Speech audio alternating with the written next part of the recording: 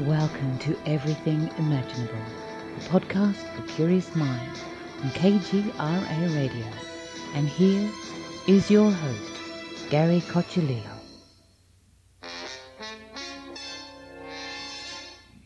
Welcome everyone to another episode of Everything Imaginable. I am your host, Gary Cocciolillo, and before we get started, I want to thank all my listeners for listening, and I'd also like to thank the contributors to my show, who are executive producer Candice Sanderson, author of The Reluctant Messenger, senior editor Amanda Steele, author of Ghosts of Me, binaural production engineer Damian Keller, author of Sounds Good, Sounds Great, and monthly co-host Jared Murphy, author of It's Not Aliens, It's Worse, It's Us. If you are interested in becoming a contributor to this podcast, go to my website, everythingimaginable2020.com, and you'll find a whole bunch of information there. And now, without any further ado, our guest for today is Robert Lindsay Milne. Thanks for coming on, Robert. Thank you. You know, this is the fourth appearance that I've done on your show since, I think the first one was last October. And so this is our fourth time together on your show. Wow. And so thank you very much for having me back so many times. It's great. That's awesome. I love having you. You're a genius. Thank you. That's very nice of you to say. So how's your year been? My year has been strangely good. Is it? Oh, that's good. Yeah, it doesn't really make sense, but the podcast is doing great. My day job is doing great. Yeah. Your wife is doing great. Your wife dogs is are doing great. Yeah. And your podcast is booming. It is. I know it's it's just and wait till you see what's going to be happening next year, like over the next 12 months. I'm excited. It's going to go this can go as far as you want it to go. You're in control of this, actually. I'm enjoying it thoroughly. It is so much fun. Yeah. So what is going on with you? I heard a rumor. Yeah. That you're starting your own podcast. That's right. We're in rehearsals right now. And we'll be launching within the next couple of weeks. And my podcast is going to be called My Side of the Crystal Ball with Robert Lindsay Milne. And I'm going to be having guests on and doing something similar to you, where at the beginning I'll talk about things that are going on or happening with me, and teaching and sharing ideas and concepts and things like that. And then I'm going to be having guests on from all areas of the psychic, or actually all areas of life. And it's going to be on 2 hours a weekly show. Wow, that's awesome. And what motivated you to do this, to create a podcast? Well, I'm they call me a senior citizen. Like I turned 72 on July 13th. I had been semi-retired from my work. And I say semi-retired, for almost 10 years, I had stopped doing shows, doing performances, but I still always did readings. I slowed down to be doing, 400 or 500 readings a year rather than working my full pace that I'd done up until about 10 years ago. And I deliberately stopped doing shows and appearing on shows. So it was fun being the old-fashioned, work from home kind of psychic, and no more traveling, no more touring. And one, because I started to hate it. And it was enjoyable at home. And then the book came out, The Perfect Predator. And remember, that's the one where the scientist found a cure for the superbug, this real true story.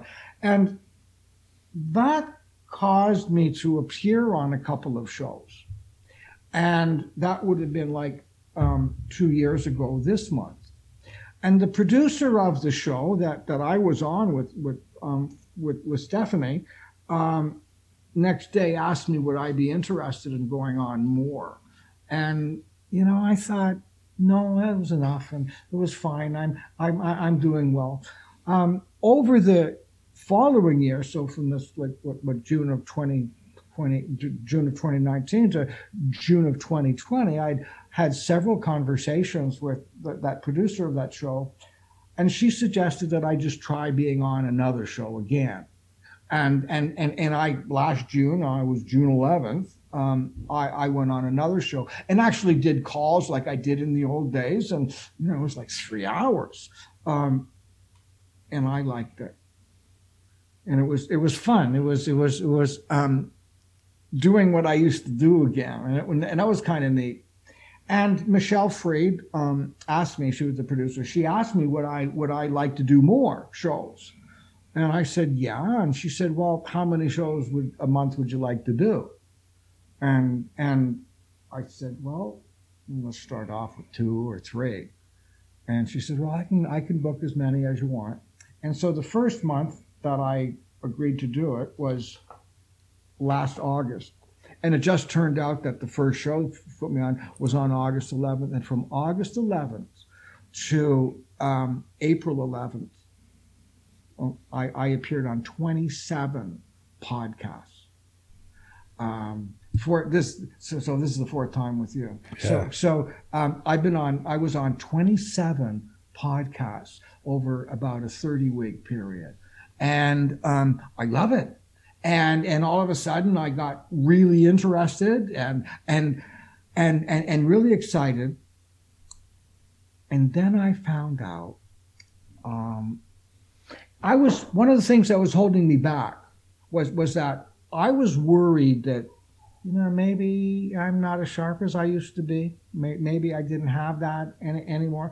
And the other one was I was concerned that the younger generation was going to be better than me, or I wasn't going to be nearly as good as they are. And I expected that. And throughout this last year, I've realized that, one, I haven't lost it. And 2, the younger generation isn't better than me, different, but not better. And what I've realized is that over my 56-year career, I have a huge amount of experience. And always being a solo act, so I haven't hung out with psychics or people that do this type of work, I didn't know what was going on in the field or what they were doing. I've always just done my thing my way. And since I started appearing on shows, I realized that how the world has changed. And over my lifetime, I've always thought of myself as the kind of guy, in terms of my awareness, I could describe myself as being like 1 inch deep and 5 miles square, as in I've got a little bit of information about a huge amount of things. But in this last year, what I've discovered is that I'm quite different than that. I'm actually 1 inch square and 5 miles deep. I'm an expert in my field. And there's so much more going on in this field and I thought, how can I learn about it? I was talking with Michelle Freed, and she's my publicist, and I was talking with her, and she said, have you ever considered doing a podcast? And I said, no, I haven't. And she sort of let it sit with me, and then we talked some more, and then, she showed me how we could do it. And so what I'm going to be doing is having guests on, and they're going to be teaching me about what they're doing, and I'm going to be learning about it and showing all my listeners all about the new things in the psychic world. But there'll be other things as well besides, psychology and behavior and everything else related. And it's all going to be like my education. I'll be talking about people. The first part of the show will be me with my teachings and things like that. So that's the reason why I'm going to be doing the podcast. And I am so excited about it. You can jump in there anytime and interrupt me, by the way, Gary. I can definitely assure you, from my own experience of doing my own podcast, and I'm about 250 episodes into it. Which is about 250 episodes ahead of me. But I have learned more in this 1 year of doing a podcast than I probably have my entire life. Yeah, it's wonderful. Yeah, and I want to do that too. And you've matured a lot over this last year. Maybe. You're far more confident. I think I've always been confident. You're more confident than you were last year, Gary. You think so? Absolutely.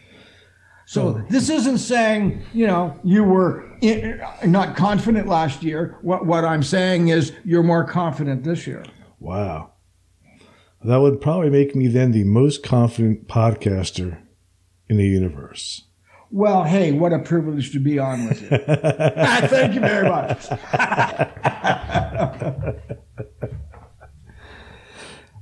So yes. So how is this podcast going to work? Like you mentioned earlier that you've been sort of practicing and rehearsing for it. Yes. What is that like? Like, what is the process for that? Well, I'm on a major learning curve. By the time I was, my career had peaked and come down the other side. The internet was just getting invented as I had passed my peak, and I was slowing down to a degree. So I never bothered learning about what was going on in the internet. I didn't need to. I have still an established practice.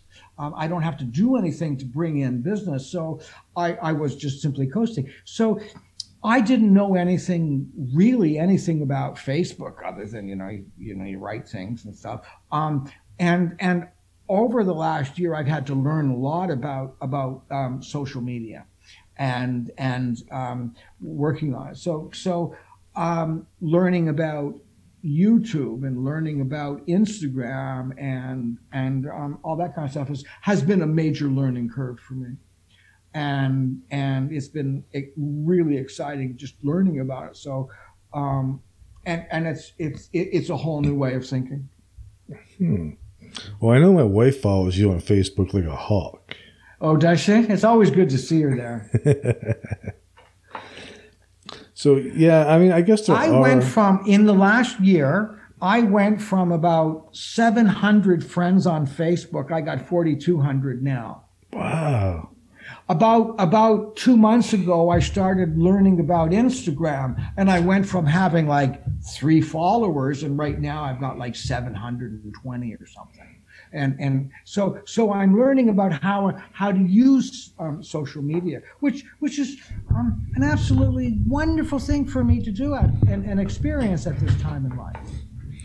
It is good. And I get to there's do also my work differently. Yes. There's also tools out there too that can save you a lot of time with social media, like Buffer. Oh, yeah. You can schedule your posts and. Some marketing tools. I use them. It makes it a lot easier. I'll have to seek out them too. So, and I spent a couple hours every day with social media, making posts and things like that. So the last while we've been, I'm learning how there's a big difference between being the interviewed than the interviewer, the different way of thinking. And so there is, and it's a different energy, a different focus, and it's a different skill. I've mostly in my career been the interviewed, so I'm learning about doing the interviewing. I'm learning about that also. So how do you plan on doing your interviews? Do you plan on preparing beforehand, or are you going to be like me and just kind of wing it? The answer to that question is both. I'm going to have information. I'm going to have notes and things like that. And every guest that comes on, I'll do a little bit of research in what they do. But the purpose of them coming on is for me to learn about how they're doing what they're doing, and how they can share what they're doing on my podcast. So it's all about and then we're also going to be doing psychic classes too. Oh, that's awesome. That's cool. So yeah, and now I've taught psychic classes before, but as I said, all my life I've been a solo act. I haven't worked with anybody. It's just my career. And over the years, I've taught a one-day workshop on being psychic, and in that class, I guarantee anyone that would sit in that one-day seminar, I guarantee them absolutely 100% that they will do psychic readings in that class. And if they don't, or providing they follow what I show them, if they don't, I'll give them back their money. Mm-hmm. And over the years, I've had as many as like 310 people in the class, and down to like 10 or 12 in the class, and everywhere in between. And over that 20 or 25 years I taught that seminar, I gave back money twice. That's a good success rate. Yeah. And what I understand the concept of being psychic. I know how to do it. I've done it for 56 years. I was 15 and a half when I started full time. And in my career, I've done more than 100,000 psychic connections. And I really know a lot about that. And that's where I used to think that, I was far broader in my awareness. But I like being zeroed in and focused in my awareness. Now I just want to make it broader and learn more things. But when I understand what being psychic is, I know how to do it, and I know how to show people. I know how to show people how to do it, because we all have. Almost all of us have that psychic intuitive abilities. We all have, almost everyone. So if you think of a bell-shaped curve, so at one end of the bell-shaped curve, there's somebody that has absolutely zero awareness. And then there's somebody at the other end of that bell-shaped curve that has an absolute 100% awareness. And then the rest of us fit in between. And we all have that sense of being psychic. That's how we, as a species, evolved out of the caves. We have intuition. We have our intuitive side, our psychic side. Has there ever, like for example, almost everybody's experiences. You're somewhere and you look up, and there's somebody just looking at you. It's not like Googling or like gunning you down with their eyes. You just look up and that person's looking at you. That's being intuitive. But where that comes from is our survival. Mm-hmm. And most mammals have that intuition, that psychic ability. So almost all of us have it. As we start to practice, and what I get people to do, well, one of the things is I do my best to get people to stop calling it things. So when I was in my late teens, I did some experiments at the Toronto Society for Psychical Research, here in Toronto, because I'm from Toronto. And it was run by a man named Dr. George Owen, and the Toronto Society for Psychical Research was financed by a prominent financier of those days, and he supported that. And he brought Dr. George Owen and his wife. They came over to Toronto, and they ran the center. And I used to go there and participate in psychic experiments. And one time I was in an experiment where, so remember, I'm like 18 or 19 and had been working in a tea room and had only been off the streets for a couple of years. Here I am with these intellectuals, and they're analyzing what I'm doing. There was one experiment that there was a guy there who was one of the directors of the place. he also happened to have been a doctor, and unbeknownst to me at that time, he was not a gynecologist. He was a gynecologist. Yeah. Anyway, I didn't know that, and he brought some blood spots on a bladder. A blotter, not a bladder. Sorry, different. He was on a bladder, no, a blotter, right? And he brought a bunch of blood spots. That was on. You couldn't do that today, but back in the early 1970s, you could. So he brought these blood spots, and the test was, or the experiment was, for me to hold one of the blood spots and talk about whatever I felt from that blood spot. And what I was doing, inevitably, was I was talking about this guy's patient. Mm-hmm. And as I was talking, he wasn't really giving me any feedback, and neither was, but he was also taking notes.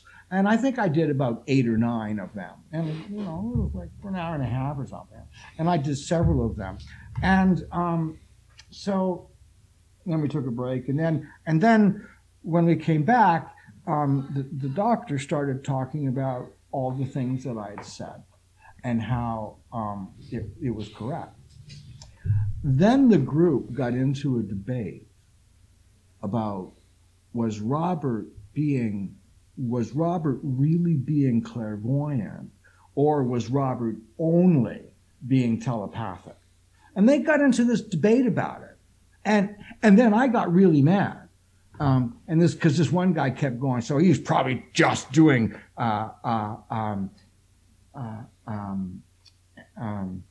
he was just doing mental telepathy.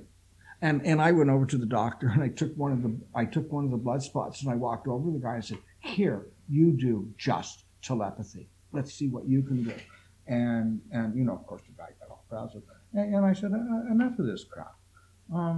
Look at not put a label on it. Look at what I was doing.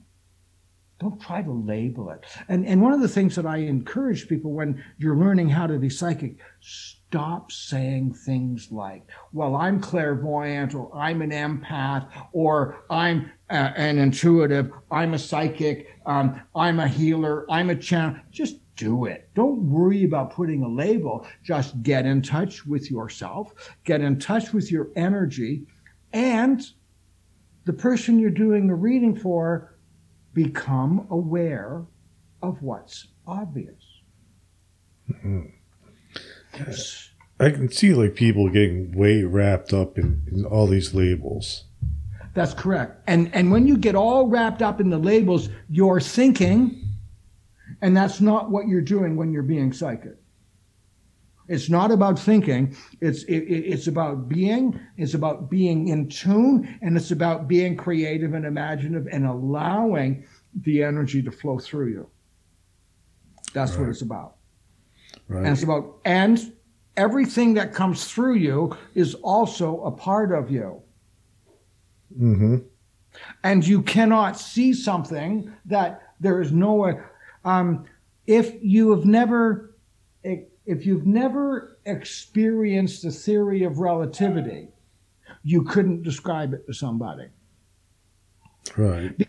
Because in order for us, doesn't matter who it is, whether it be a channeler or whether it be a live psychic or whether somebody that's a scryer that does tarot cards or crystal ball or any of those things, we have to have something to compare it to.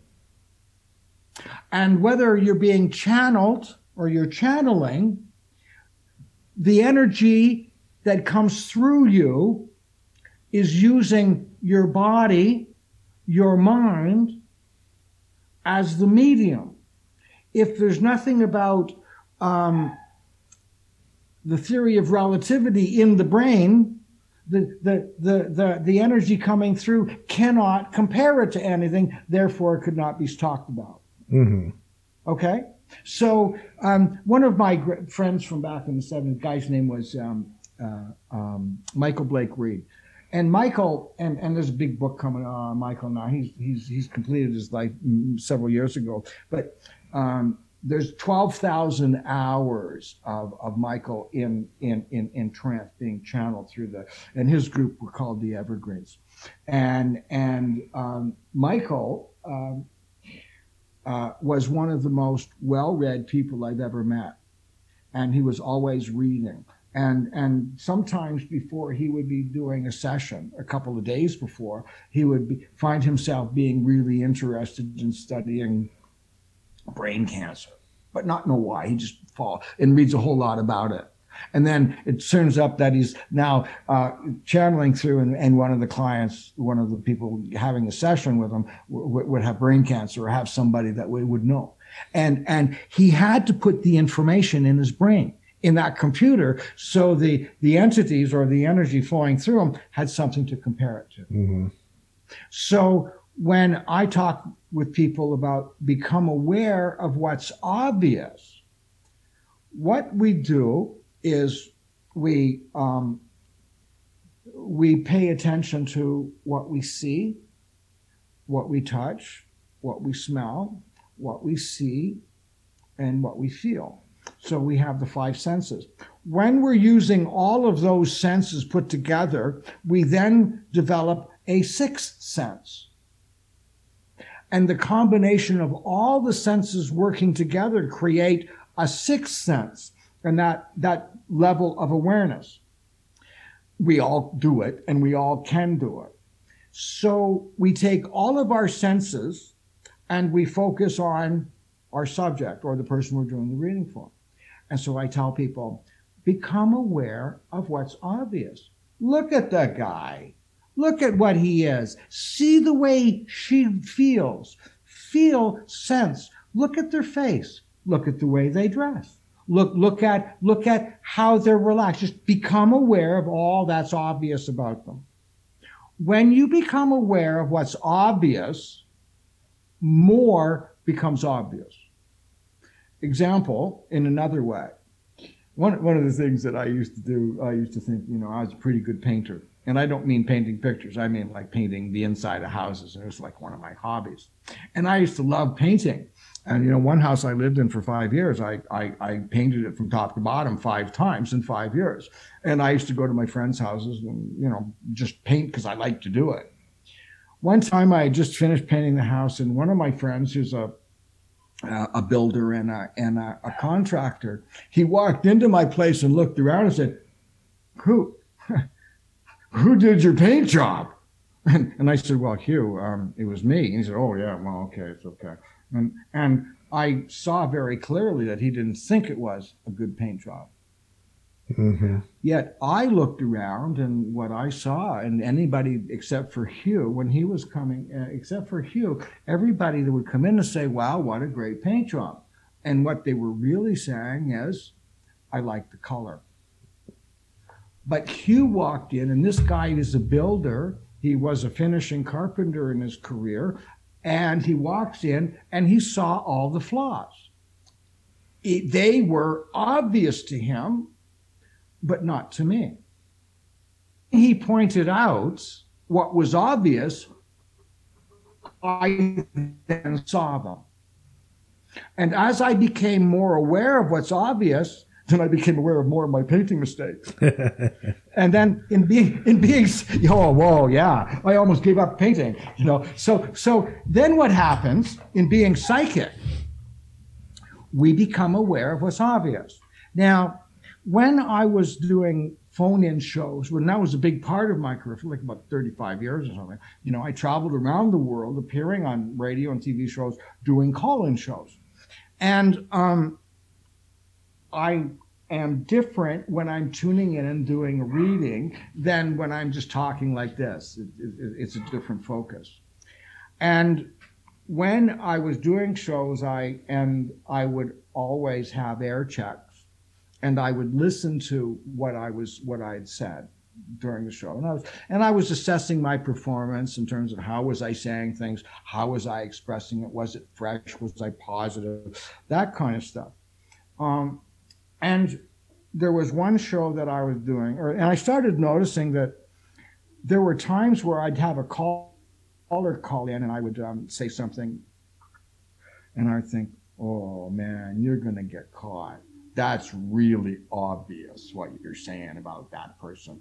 Can't anybody tell when you're on the radio that the guy's got a purple dining room? Everybody, that's so obvious, right? And that's what I was thinking when I was doing it, right? Anybody can see that because it was obvious.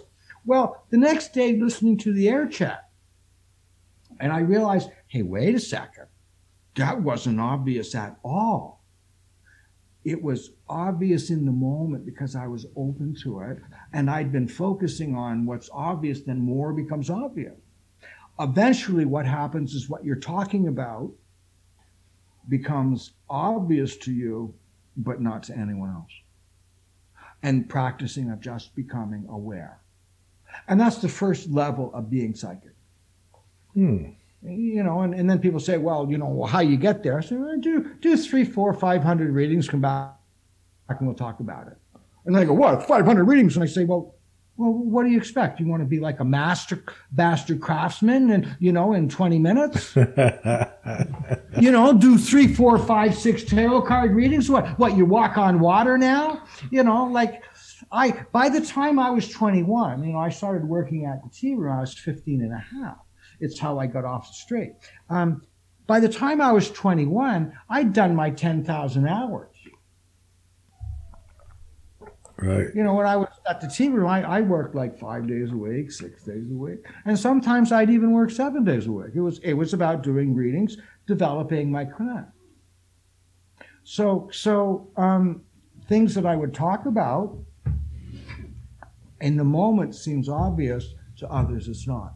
So that's the first thing about being psychic. Become aware of what's obvious, then more becomes obvious. Are some people more naturally talented where they don't have to hone it and work as hard at tuning into their psychic abilities than others? Who is your favorite all-time baseball player? Reggie Jackson. Anyone. Do you think that Reggie Jackson had a God-given talent and didn't develop it? He could just do it and walk Mr. October, smack all those home runs out. Do you not think that he took that talent and he worked his ass off to develop it? I think there was both. I think he had the natural talent, but I think he took the time to cultivate it. That's right. And if he hadn't taken time to cultivate it, he would not have been the grand, amazing ball player that he was. Right. So the harder you work at your skill, the better you get. So there are some people that are naturally better at it. And then when you work at it and you get committed and dedicated, then you get really good at it. Yeah. I mean, I can see that. There's even people, though, like, for example, I play guitar. And I've seen people that were terrible, that are not good guitar players, but they can play well. Do you kind of know what I mean? Like yes, I do. They can play, like they learn the instrument, they can play the instrument, but right, and they can play it well. But at the same time, there's something else that's not there. Right, and what it is experience. It's doing something over and over and over and over and over and over and over and over again, and the more you do it, the better you get at it. So the way I do readings today, and, you know, I think it's okay for me to say this, you know, last year sometime, or was somewhere this year, I did a reading for your wife. Yeah. Mm-hmm. Now I work today on a level, and my level of awareness and the things that I see are broader, clearer, and on levels that I never imagined happened before, that I ever imagined were possible. One of the things that I do, and I don't know of anybody in my field that does this, but one of the things that I do, especially when someone's in the middle of a crisis, when I'm doing readings in any way, what I often do is I see that person's life from the moment of conception all the way to completion. Now, I don't spend a lot of time at either end of that. You know, I'm focusing on where they are now, but I do see the beginning, and I see the completion. And when I see somebody and they're going through a crisis, which often people come to, like usually most people are coming to see me when there's a crisis. They don't usually come just like for a happy birthday experience right there. No, like shit's going on in their life and they don't know how to handle it. One of the things that I do is I go into the future, say the person's 40. I go into the future when they're about 80, 85. And I look back through their eyes when they're 85, and I describe to them how they feel about what they're experiencing right now, only 40 years into the future. And I describe to them what they think about, how they've handled it, how they got through it, and what's going on as a result of it. And I do it through their eyes. Now, one of the things that it does, number one, is it tells the person, oh, no matter what's going on, I obviously made it. Yeah. Right? Oh, right. Well, right, I made it. So, okay, good. Right? Oh, okay. Now I've got the person's attention, and now they're relaxed, and then I can give them the information about how they're going to get through it. And when I'm doing readings, and I think it was pretty much so with your wife, I was constantly going forward and backward in time throughout the session, right? And that's how I do it. So I don't use cards or palm, even though even though my podcast is going to be my side of the crystal ball, and I really do have a crystal ball, I don't use it. I often, joke and say, well, I've had a long day slaving over a hot crystal ball, but I don't, I don't actually use a medium, but I have them, but I don't use them. Mm-hmm. Well, I play with them, but I don't use them at work. Like I've got a deck of tarot cards that I probably did about 10,000 readings with. Right. You should see, they're all burned out. They're all worn out and, but I don't use them for work. I don't use a medium per se. I just simply tune into the person. And my work is like a monologue. I don't ask questions either. Interesting. When the first time I interviewed you, I mentioned that I use tarot cards, and you had told me, oh, well, you don't really need to use them. You don't. And so since then, I had started reading some other books, I was developing my psychic abilities without having to use tarot cards or anything like that. And I practice it a little bit when I'm doing my interviews. I just try to, get in tune with my guests, try to find out one question that's they're like, whoa, how'd you know that? So basically you froze, and all we got to is you were talking about your tarot cards, and I suggested that you didn't need to use them, and then you said you practiced a bit and then froze. Oh, yeah. I practiced it. I practiced a little bit, and now I do it like when I'm interviewing people for my podcast. I'll try to find a question that just blows people away. They're like, how did you know to ask that? Because you're psychic. And you're not relying on an external medium. You're allowing yourself to use your God-given, because it comes from being what we are, our basic natural skills and talents. Mm-hmm. You got in touch with that. Now, when you get in touch with it and you practice it, you get better at it. When I was about 21, there are several times in my life where, reaffirming one's marriage vows, I have reaffirmed my commitment to my work. And at about 21, again, I was doing like this, making a recommitment to it. And I decided for sure then this is what I was going to do for the rest of my life. And I had heard that when a young man becomes a priest, amongst other things, he makes a vow to say a mass every day of his life. And I thought that if I'm going to make that kind of a commitment, if I'm going to do this kind of work, I have to be that committed. Mm. And I made a vow that I would do at least one psychic reading or practice being psychic every day of my life. And I made it through, I went about 30 years without missing a day of practice or doing a reading.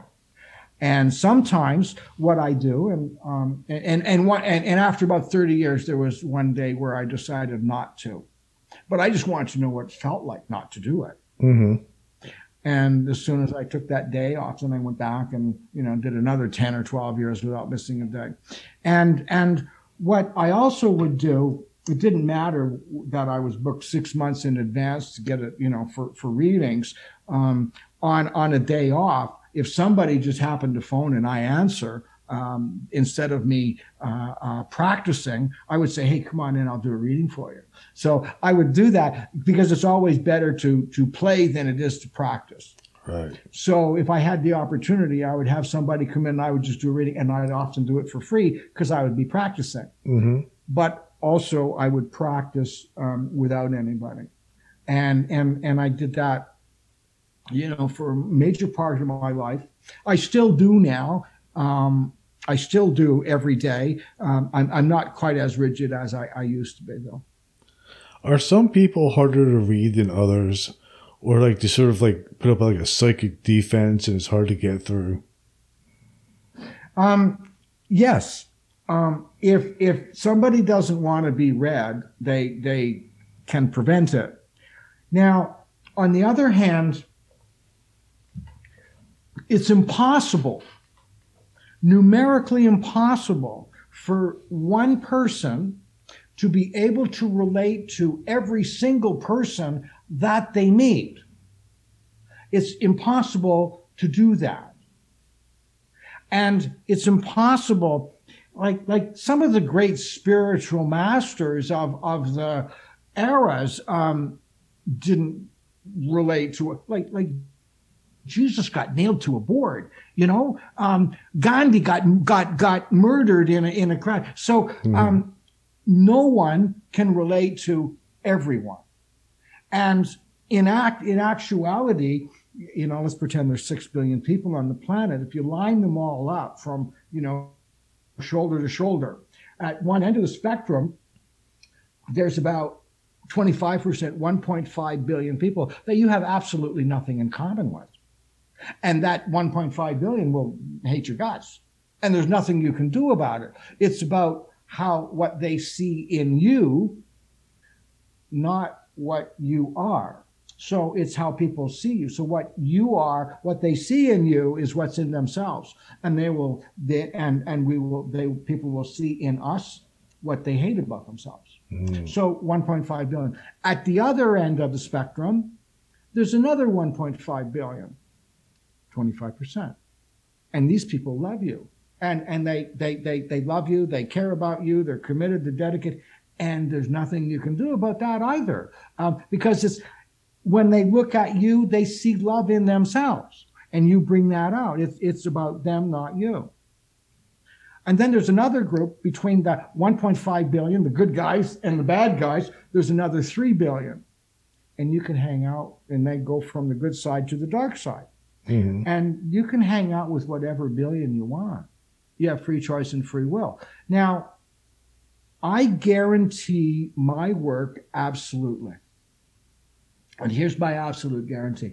I guarantee you that when I do a reading for you, from the moment I give you your recording until the ending of my life or theirs, and hopefully theirs first, I guarantee that person will believe the service that I gave them was as much or more than what they were expecting.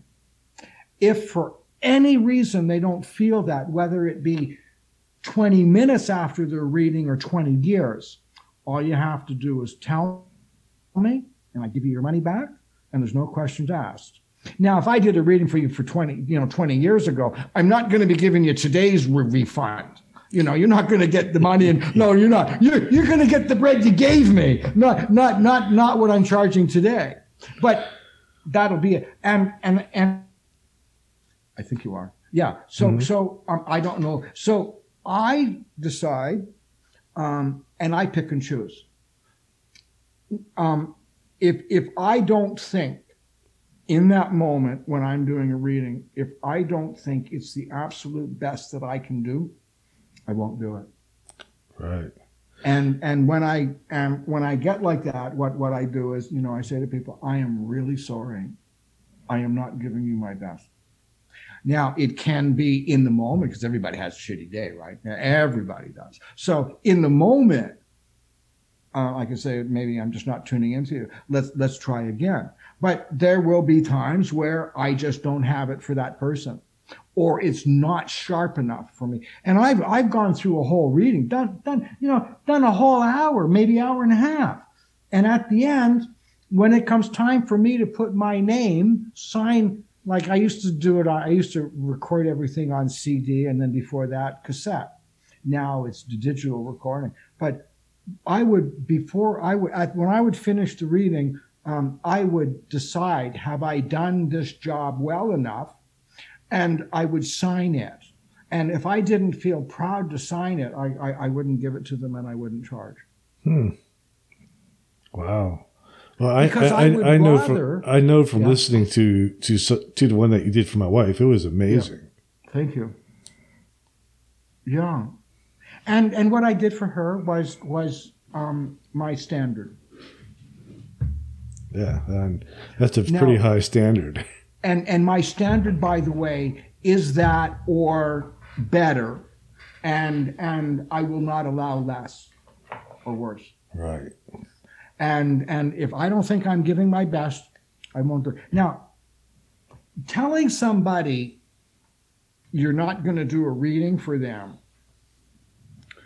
I spend the next 45 minutes explaining to them it's not because they're bad. It's not because there's something terrible going to be happening. I spend or even an hour explaining it's not about them. I'm just not making the connection, because it scares the shit out of some people. Mm-hmm. Some people will say, now, there are people that come to me and they won't like me. Well, that's okay. And I won't like them. Now, when I do a reading, in order for me to do a reading for that person, the person in front of me, I've got to be able to feel deep love for that person. So when I was doing a reading for your wife, in that moment, I loved her. Not as a woman that I would be interested in courting. He'd kill me if I did. But yeah, even if he messed with my wife. That's right. Okay. So it's not like I was courting her, but it was a sense of the love of herself, of the love of her of her being. Right. And it's a spiritual love. Oh, it's a beautiful feeling. And everybody that I do a reading for, I feel that love. If I don't or can't feel that love, I can't do a reading. That makes a lot of sense. Yeah. Have you ever done a reading and it was like bad news that you didn't want to have to tell a person? Yes. But you had to tell them anyway? Or you didn't? It depends on when, and it depends on what.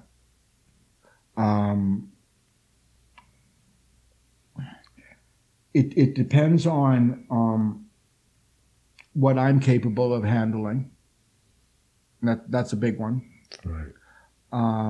It depends on what that person's capable of dealing with.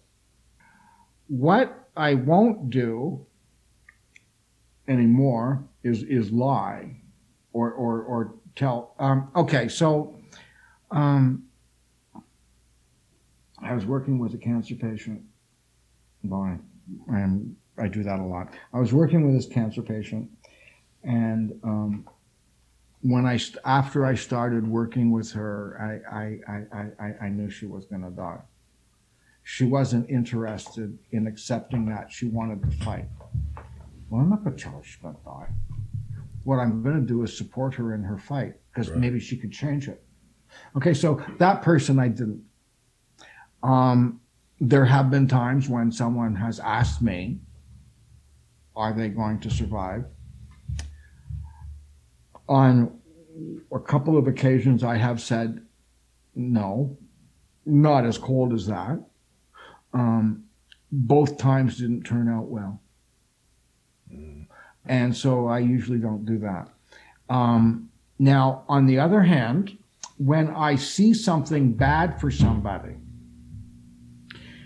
something negative, the thing that I have to remember and other people remember is that if you can see something, if it can be seen, it can be avoided. Very few things in our life are destined, meant to be. Usually meant to be is after it happens, as opposed to before it was meant to be. Well, the only time it was meant to be is if it happened.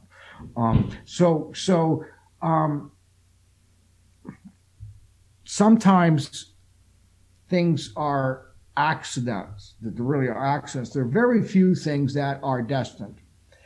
But when something is destined, it cannot be seen. Because if it can be seen, it can be changed. Right.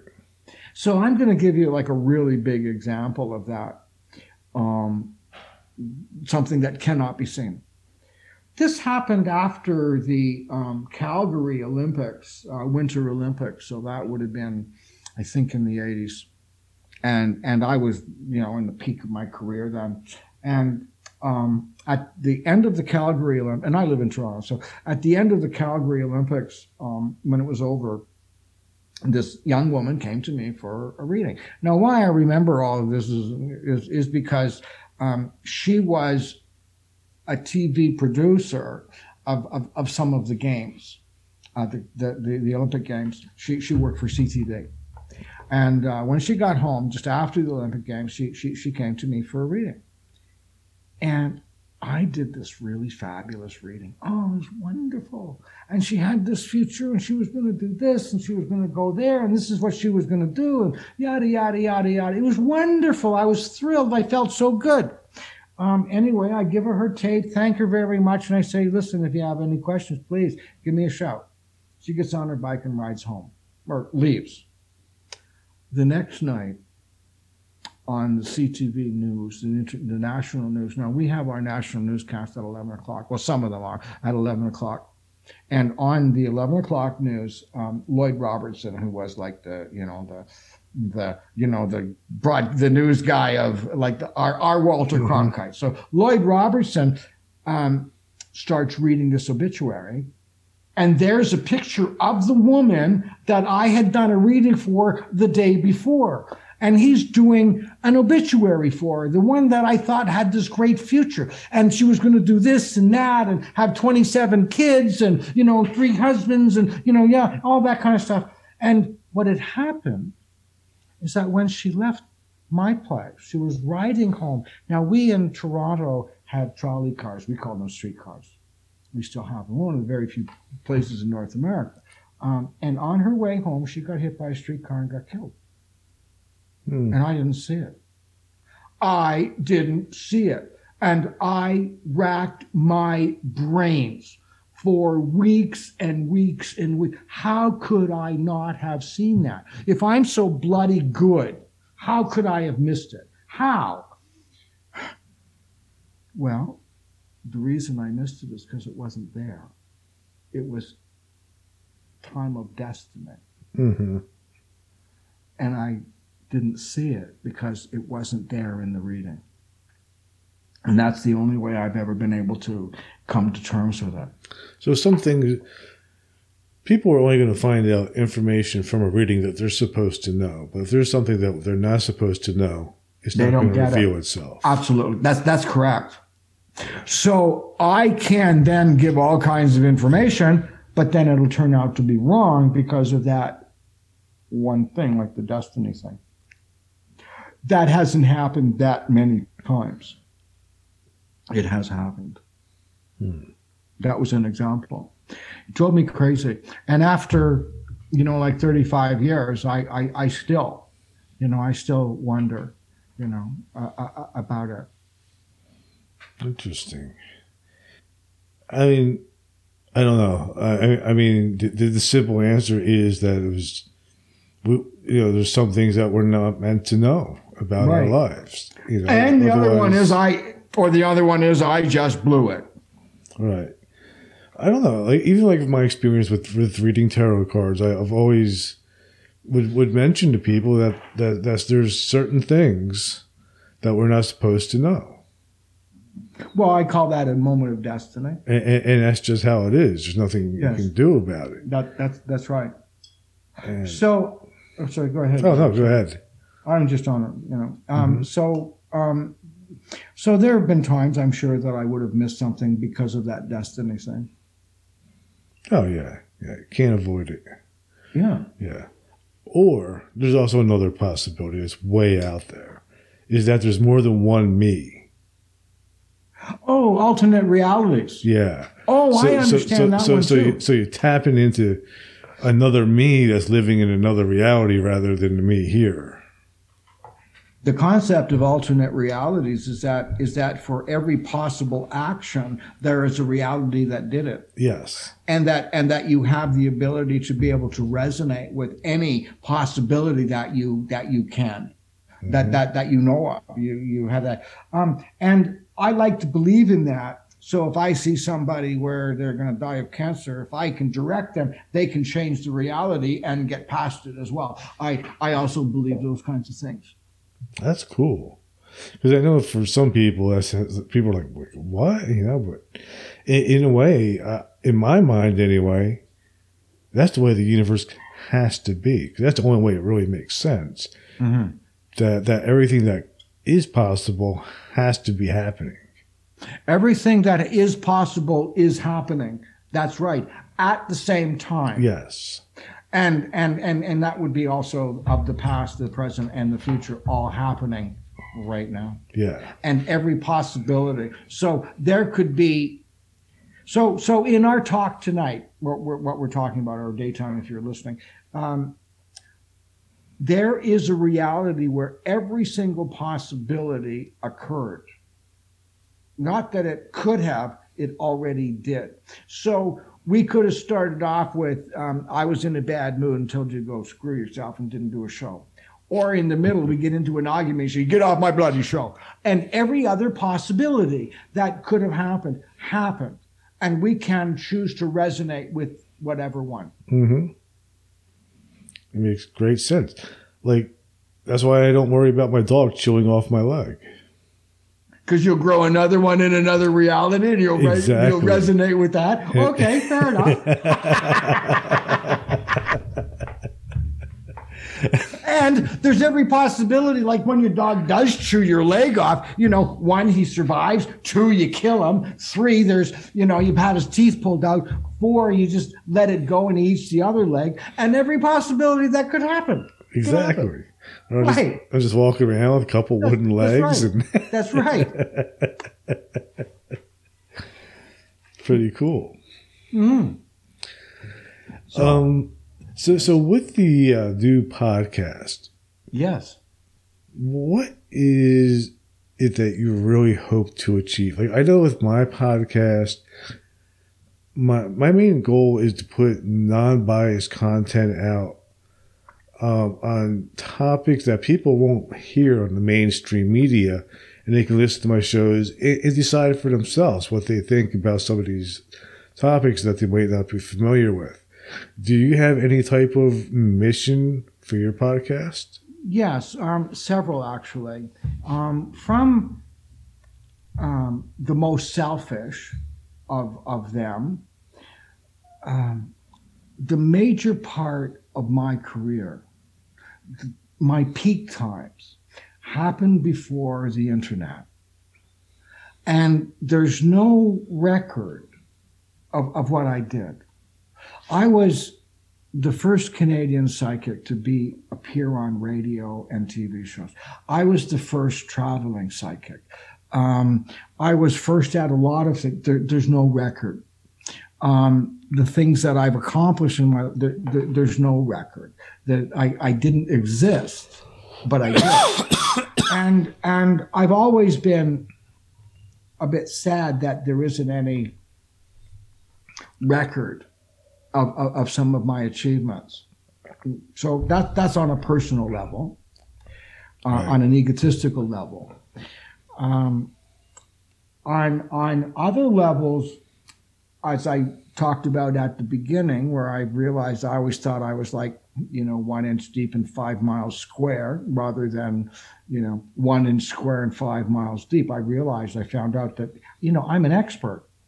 And I really know a lot about this psychic stuff. One guy, Mr. Cyber, I think his podcast is, when he was reading my credentials, he stopped and said, 56 years of being a professional, more than 1,000 psychic connections. And the guy said, you might be the most experienced psychic on the planet. And I thought, wow, I could be. But being around other psychics in the last while, I may be in that area because I know a hell of a lot about this stuff. Mm-hmm. But what I've also discovered is there has been so many other things that have evolved in the field that I have no idea about. And in my podcast, I'm going to be learning about those things and sharing them. And I'm going to be talking to people that do their thing. And I'm going to be talking to them as a fellow intuitive. Mm-hmm. And I'm going to be talking with them about how they do it and how we understand it.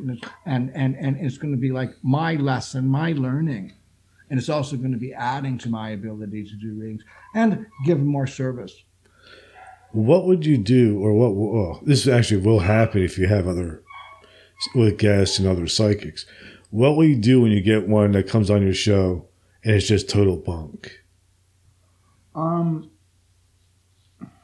Because I'll tell you, that's a tough one. It's happened to me a couple times, and I'm just like, oh, really? I let them say their thing, and I let my listeners decide. That's how I handle it. But by you as a psychic, it might be different. Well, okay. I often get asked about frauds. Your field is filled with frauds. No, it's not. And there are very few frauds in the business. Very, very few. There are some, but not many. Most people I know that do this work, even if they're bizarre, off the walls, crazy, most people I know believe they're giving a service to people kind. They're helping. Mm-hmm. Most people believe that. Not everybody can play in the NBA. Not everybody gets to play in the NFL. Not everybody plays in the big leagues. So there are people that are pretty good. There are people that aren't very good. There are people that aren't very smart. Mm-hmm. There are people that are incompetent, but they're not a fraud. Right. And I guess that's what I'm talking about. I've come across some incompetence. Yes. People that like you mentioned, you put in your hours. And I've come across people that are charging large amounts of money and they've put in very little into their craft. That's one of the things that I found stunning in the last year as well. I found that shocking. That there were people that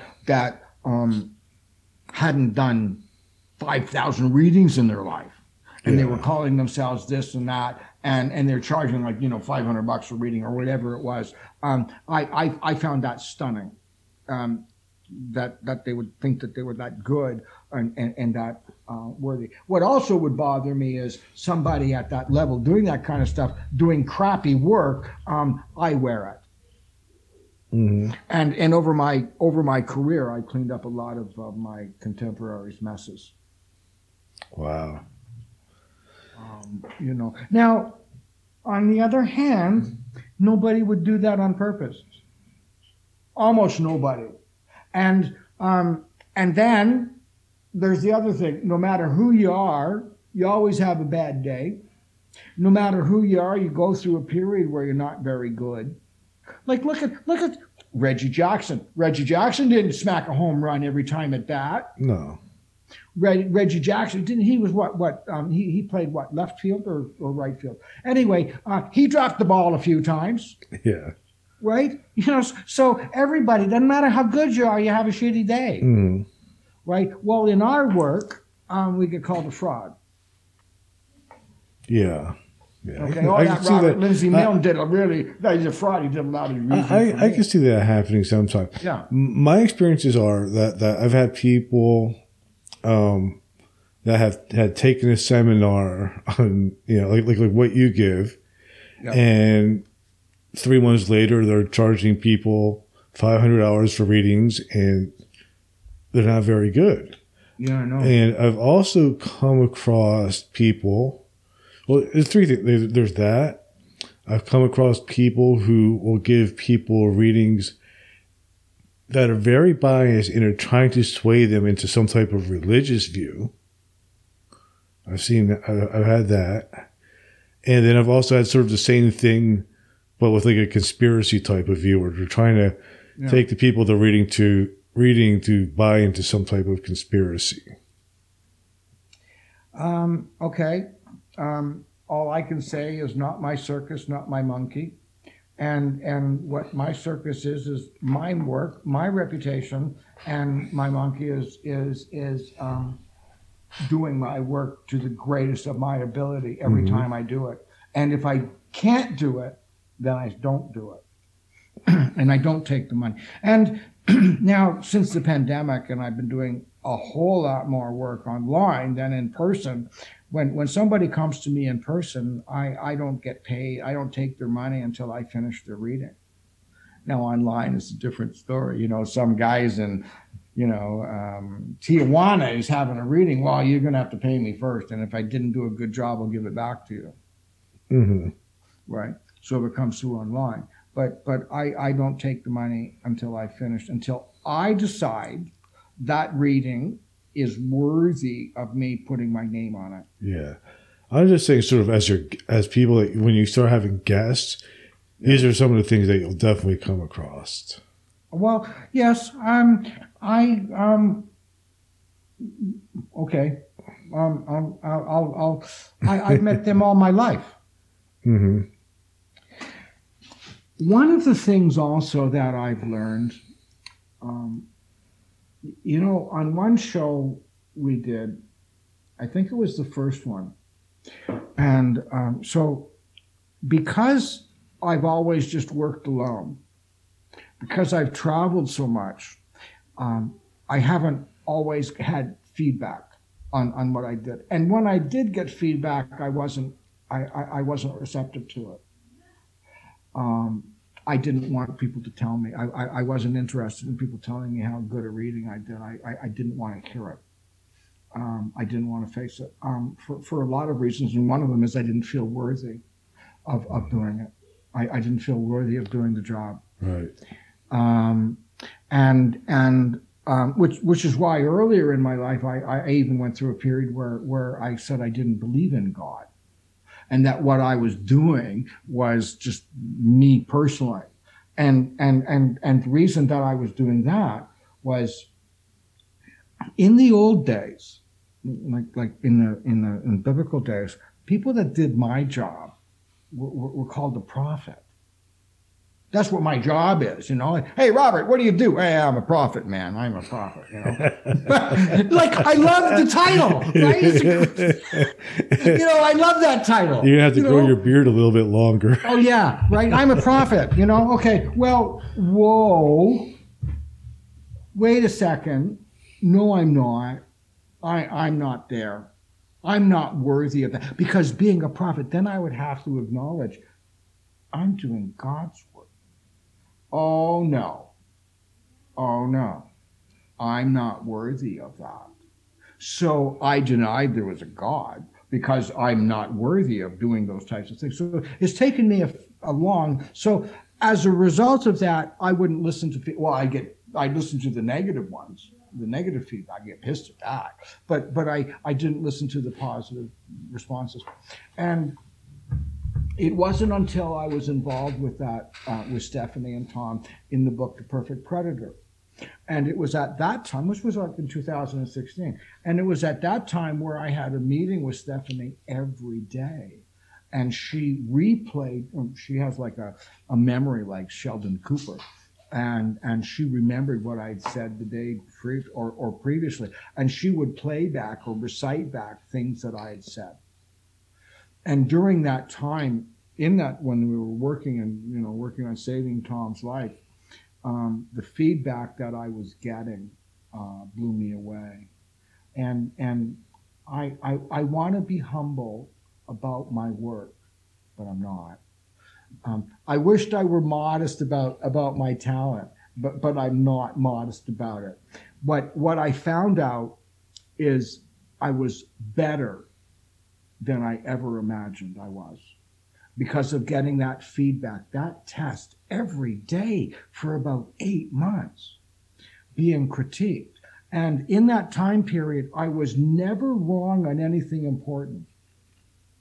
If I made a mistake, it was something, insignificant, like this happened during the day rather than at night, or at night during the day, or, something like that. But I was always on at the important stuff, and never made any big errors. That was stunning to me. And it was after that, and then when I was reading the book and saw and remembered the things that I had done, holy shit, not very many people can do that. And so when I was getting all that information and getting that feedback, I started to look at what I was doing and started to accept it. And that's had a big effect on me, a huge effect. Wow. And since that time that and what it's done has made me deeply grateful. And what I've done with my work, I've committed my life to this, Gary. It's not like I was a good psychic. I committed my life to doing this. That was my purpose. That is my purpose. And it was and has been my priority since I was a child. I have other things in my life that bring me joy, but this is my purpose. And I started paying attention to it, and I've become more and more humble about what I do, but it's a really beautiful experience, and it keeps getting better. Wow. I'm not sure why I went on that rant, but it was because I didn't feel worthy of accepting it. And since that time, now I just I had a new website launched. I think it was last December, and on the website there's a whole bunch of testimonials. Now, I if anyone's heard me before, they know that I have literacy issues. Like I didn't learn to read and write until I was about 18 or 19 years old, and I taught myself. And I don't read and write very well now, but I'm better. When I asked people for the testimonials, and anybody I asked, all I asked them to do, and I asked people that I thought didn't like their readings. And I asked people that thought I was a jerk. I asked a lot of people, and everybody I asked responded. And when they came in, I didn't read them. I didn't look at them. And when I sent them to the web designer, I said, "Don't change a thing. You can change the font, to make it look the same, but don't change any grammar, don't change any spelling, don't do any, you put in exactly what that person has written and don't change it." And it wasn't until my website was launched on the internet that I read the testimonials. I was prepared to, if somebody thought I did a lousy job, I was prepared to post that too. And why I did that is because I wanted it to be authentic. So no changing it no changing the spelling, no changing the grammar. If somebody used a capital when they shouldn't, or a lowercase when it should have been, don't change it. Somebody spells things wrong, don't change it exactly the way it is. When I read the testimonials, I cried. Like right now, it was. I was amazed. It stunned me. Wow.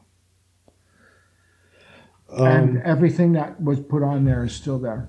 Nothing's been taken down. That's awesome. I cried, and I cry now. Wow. So, with the podcast and being able to communicate with other psychics and doing some of these... it's not also going to be about psychics. It might be a psychologist. It might be someone that studies PTSD. Somebody that, studies... kung fu, and or somebody that writes books, or everybody, and I'll be talking to them about what's going on in their field. My question is, guess I wasn't that psychic then. Have you thought about seeking somebody out to be your student, to carry on your legacy? I have several people that I work with. Oh, you already do. I've mentored all my life. I just don't make a big deal about that kind of stuff. It's like, on the book, in the book, The Perfect Predator, what I did, the only reason it came out like that is because it was put in a book. But I've had many experiences exactly like or similar to that in the book that was written. Similar. I've had mental links with people that are sick and completing their life, and I've counseled them all the way through.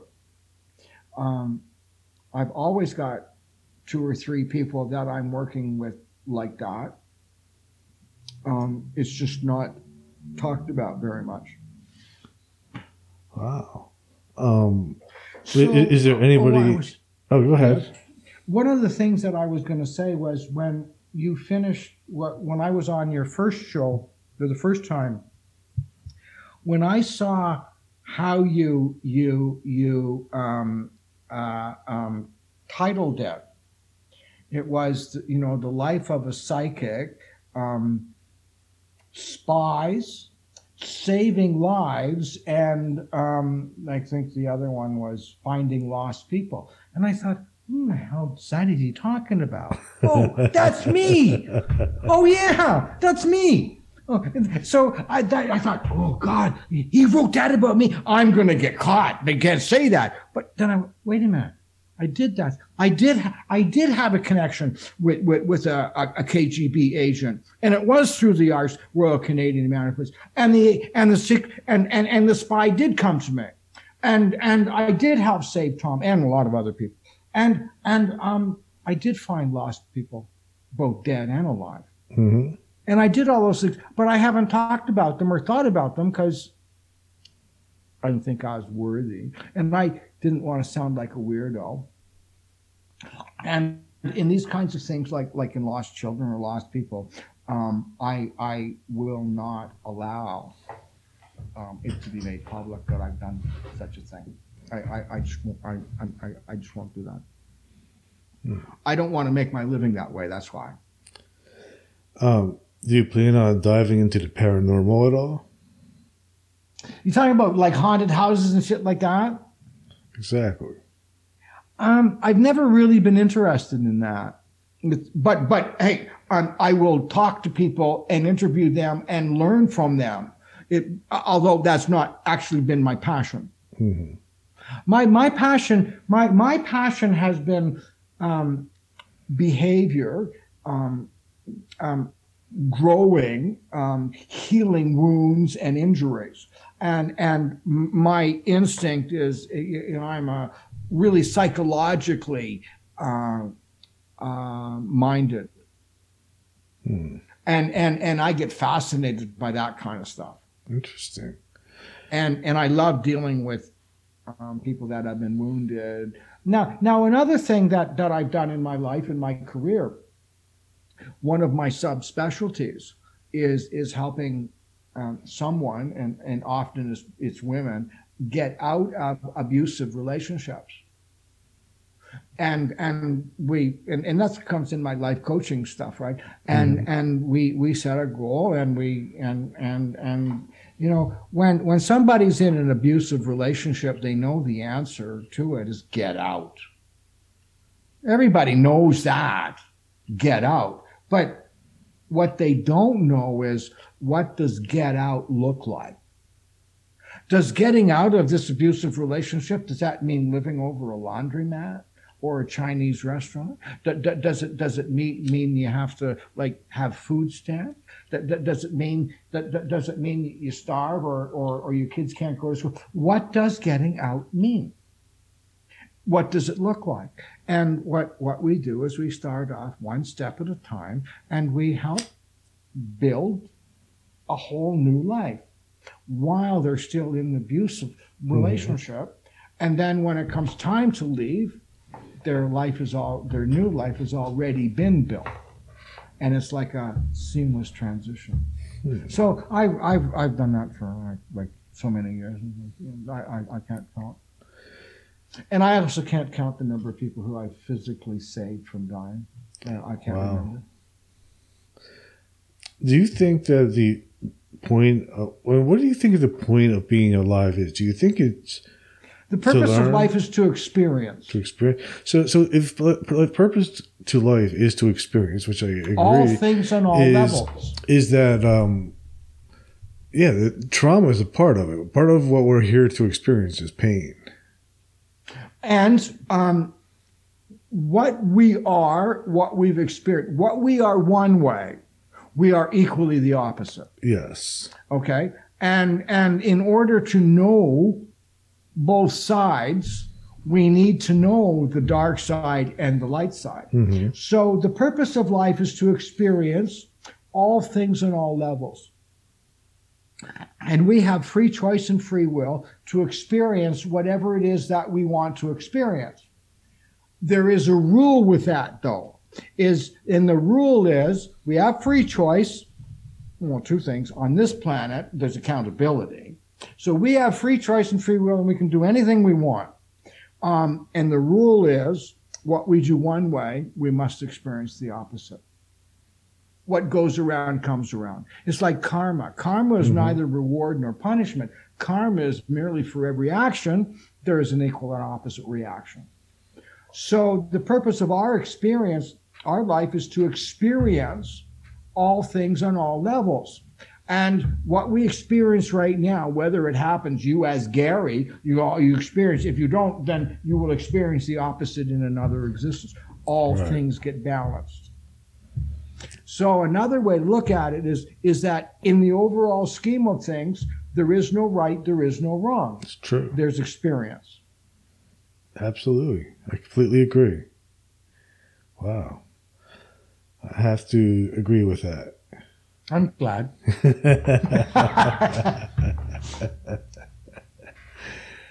Yeah. I mean, sometimes like my own personal life, I think I just got lucky in this one. So we got like a free lunch. No, you didn't. No, it wasn't. It's been regardless, pretty cool. Yeah, well, that means because then you're doing the opposite before. Because our purpose is to experience and know all things on all levels. So you believe in past lives? And future lives. And future lives. Do you know, can you tell your own future? It's very personal. It's hard to be, so personally involved. I can. My psychic abilities were developed on the street, and so mine are developed to protect me so that I could survive. So there's that raw skill, And in that raw skill or that raw survival moment, my instincts will keep me alive or take me to places that will get me what I needed or need. And it's like that. What I'm going to do this time next year, I would hope my podcast is going to be the greatest podcast in history, but it isn't. It'll be somewhere there. It's going to be second. Okay. It's number one. Okay, there you go. And I would humbly accept that. And I would take you on and let you and ask you if you could be my mentor through this. And now, so I don't know what it's going to be like. I want it to be something. So I'm not, but I don't know. So for me, can I see that? No, but a psychic, maybe another psychic would see that. That's interesting. But I know how something will turn out.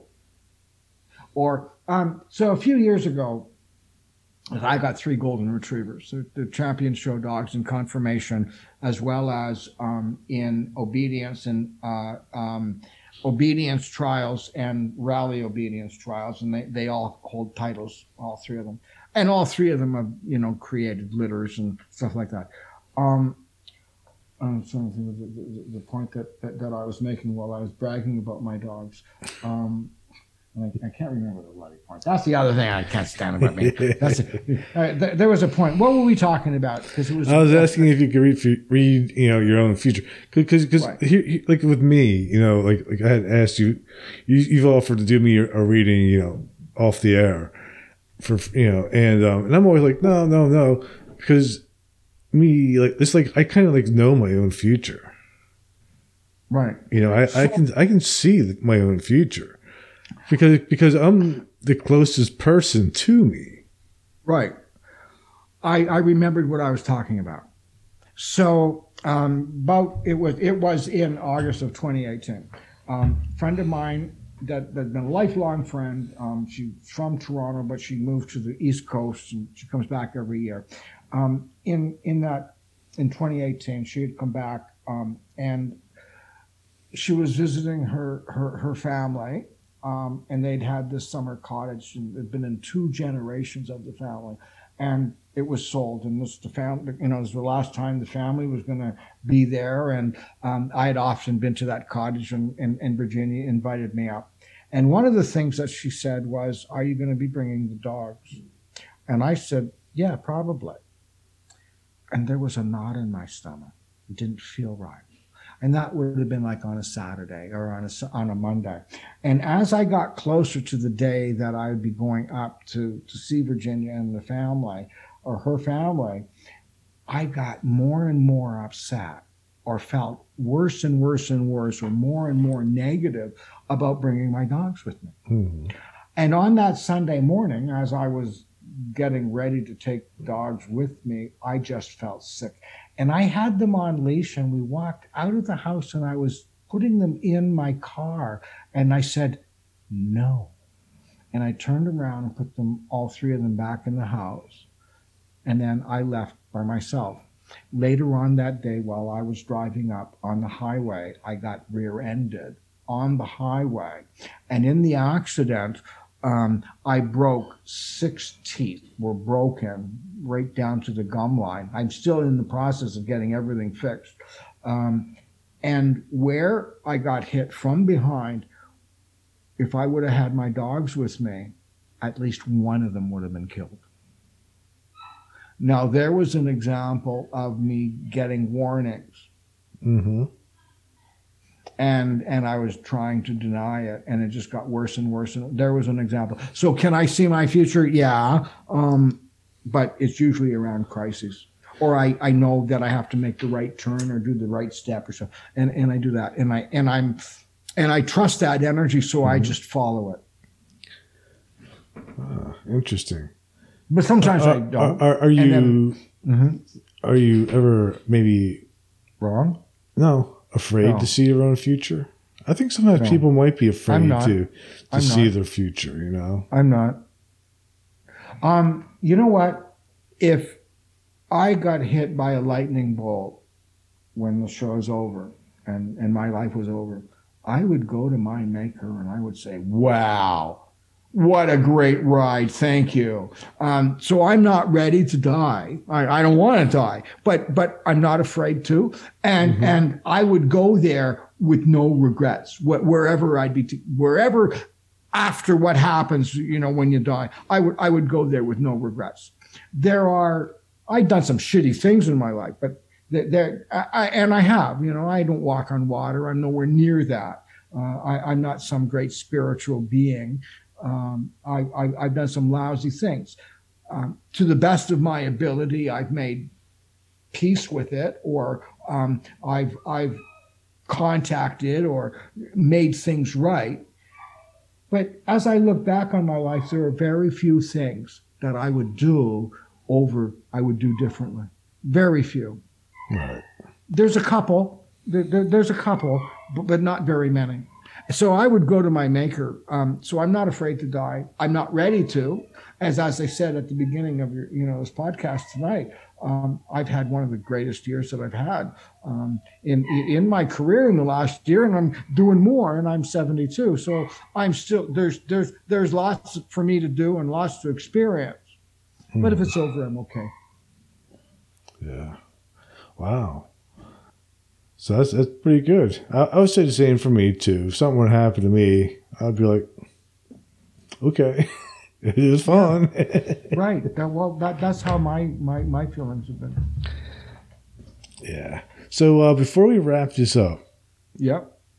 Do you want to know why I don't like doing readings on the air? I'll be glad to tell you. I think you told me once. I think you said you didn't want to embarrass people. Well, that's number one. Number two, although you can't embarrass me. I mean, my dirt's already out there. I understand. You can find naked pictures of me on the internet. You know what? It isn't all out there yet. But so here's the reason.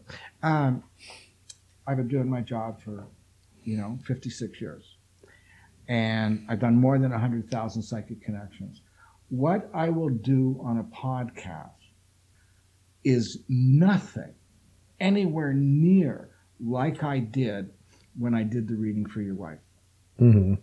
Okay? So what I would do on a podcast is nowhere near representative of what I do. Right. That's number one. Number two is at this time in my life, I don't want to risk my reputation to entertain a host of a show. Well, that makes sense. Okay? Yeah.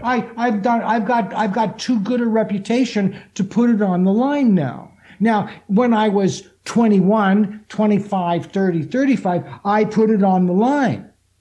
But I've done that now. I don't need to do that anymore. Right. Right? And everything I do now is recorded. Mm-hmm. Everything, right? So I don't want to risk my lifetime career or reputation. Mm-hmm. That's the reason. And then there's another one, and that is they're bloody hard to do, and it takes a lot of energy and work, and I don't want to do it free anymore. Yeah. Just to entertain somebody. Mm-hmm. I'm not like a dog and pony show. I don't have like an organ and a monkey. I've got a skill, a talent that is highly evolved, developed, and my reputation is a solid one. I'll be glad to prove it, but I want to be in the most powerful position I can be when I'm doing my work. Okay, that's the reason.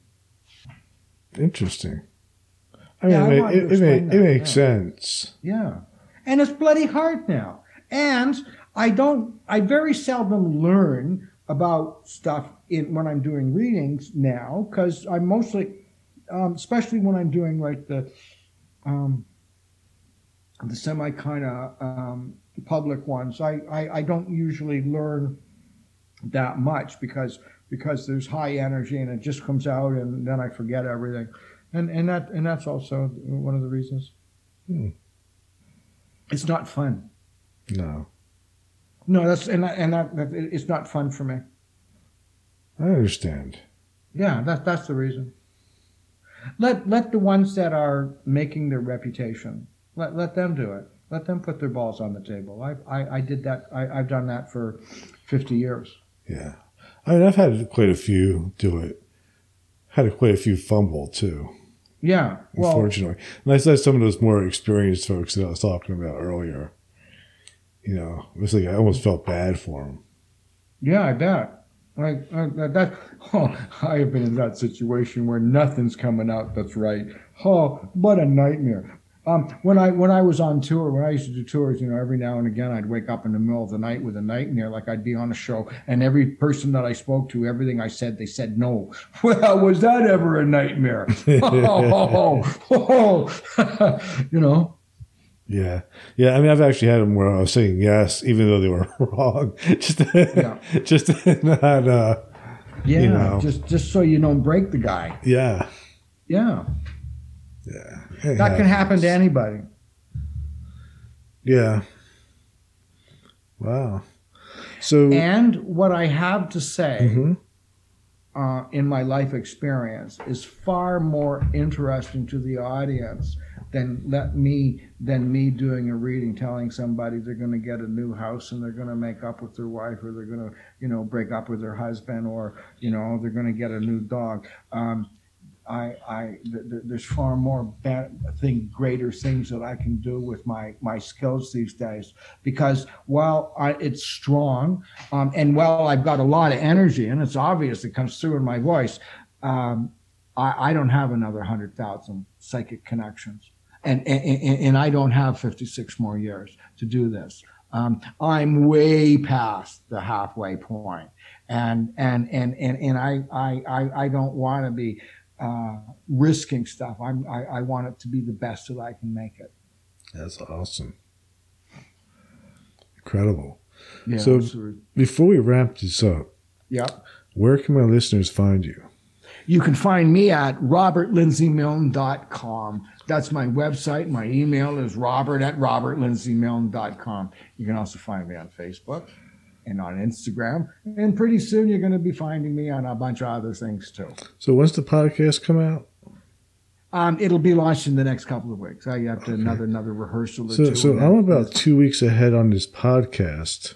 Mm-hmm. So this will be out in about 2 weeks. So if it's out, make sure as soon as it's out, send me a link to it. And I'll put it in the notes of this episode. Thank you, Gary. So people can check that out. Thank you. I'm anxious to hear what you do. Yeah, me too. I'm sure it's going to be great. Yeah, I hope so too. You know, I'm certainly skilled enough. I'm not going to be laying an egg on live radio or TV. I get by that. But it'll be interesting being the interviewer as opposed to the interviewed. Well, you have the intuition for it.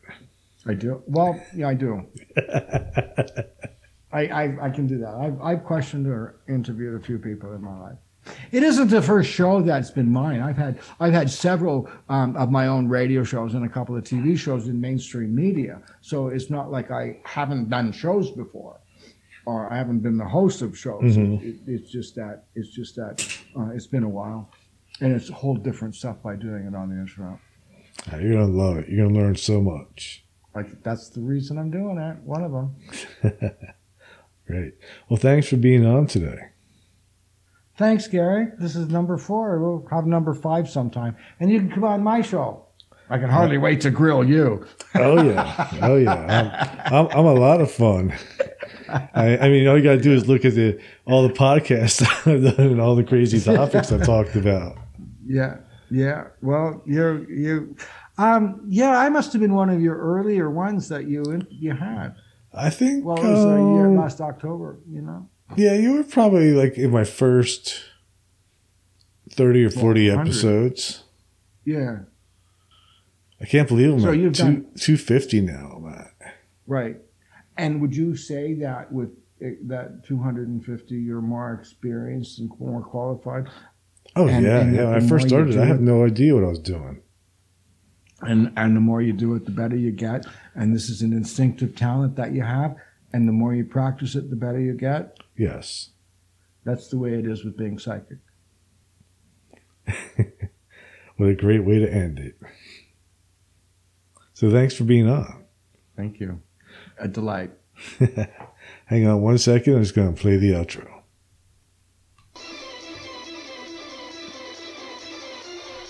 Thank you for listening to Everything Imaginable on KGRA Radio.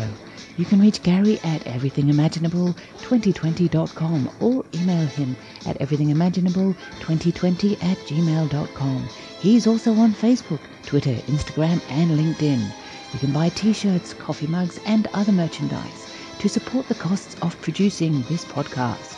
Click on the merchandise link at the top of his page, www.everythingimaginable2020.com.